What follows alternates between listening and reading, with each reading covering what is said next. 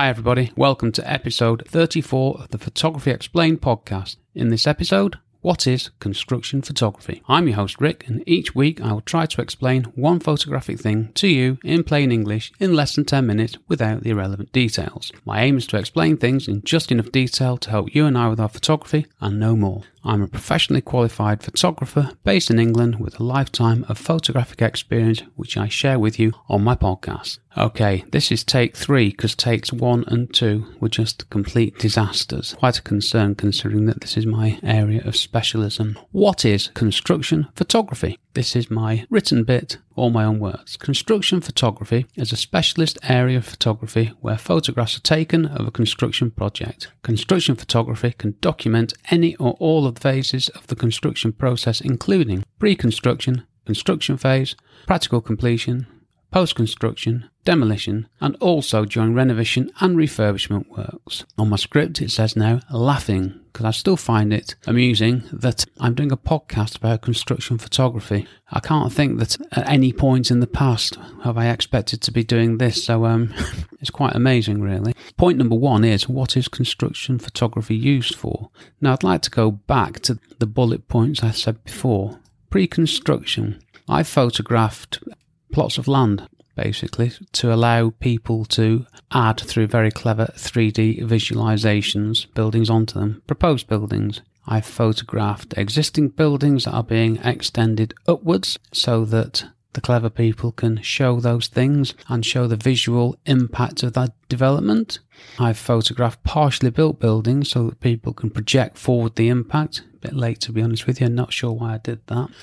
Construction phase. Now, photographing major construction sites during the construction phase it's a wonderful thing. The problem is that the demand, well, it's not the demand is getting less and less, it's just that phones are getting so much better now that the photos you can take on a phone are often good enough for a construction company, which is a crying shame because they're not as good as the ones I take. Hey ho, such is life. Practical completion. You finish the construction project, shiny new building being handed over, get some photos then. Now this is the same as architectural photography for me. Now, I'm going to make the definition here and now about architectural photography and construction photography. I don't view architectural photography as photographing the construction process. I view it as photographing the architectural side of things. So that's why I call the two differently. Sure, the one and the same, and photographing at completion is construction photography because you're photographing construction, but you're also photographing the architecture, so it's also architectural. But architectural photography for me isn't photographing a live construction site. There you go, got that one out of the way. Post-construction, I put that in there at any time after a building has been completed, all the way up to a demolition, which is a great thing to photograph. Demolition is just brill. And then the final little note in this section is, and also during renovation, what's that? That's not a word, is it? And refurbishment works. Before and after are great for refurbs. They make a massive impact, especially if you take photos from the same position, exactly the same position, before and after. I don't always get the chance to do that, but when I do, I just love it. Moving on. 1. What is construction photography used for? 4 minutes 25 seconds in and I'm on point 1. That's a worry, isn't it? It's used for marketing and for record purposes and also for tracking the progress on buildings. 2. Why do I love construction photography? Well, construction sites are great places to work. They're hard places to work. It's not easy on construction sites, but it's great. It's different. It's interesting. It varies from day to day, and going around construction sites taking photographs is a massive variety of work. I genuinely love doing it.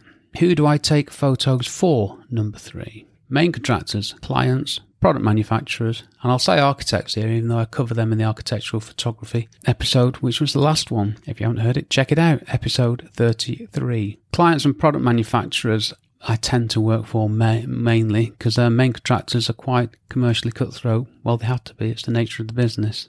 4. Can you make a living from construction photography? If you're good enough, you can make a living at anything in theory, but yeah, sure. There is less demand for construction photography now than I have ever known. I've explained some of the reasons before, but you add that with architectural photography and other photographing of the built environment, and you put the bits together, and yeah, there's a full-time job in there. Do you need specialist knowledge? Yes and no.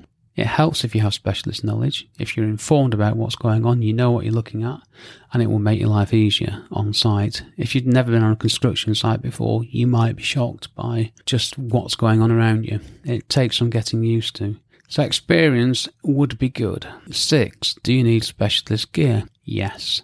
Now this is the one I made a real mess of last time, so we're going to get it straight. Oh, done it again. You need gear that is suitable for the construction site environment, which is I was going to say noisy, but that's not really a thing here, is it? It's dusty, it's damp, it's cold, things are moving around.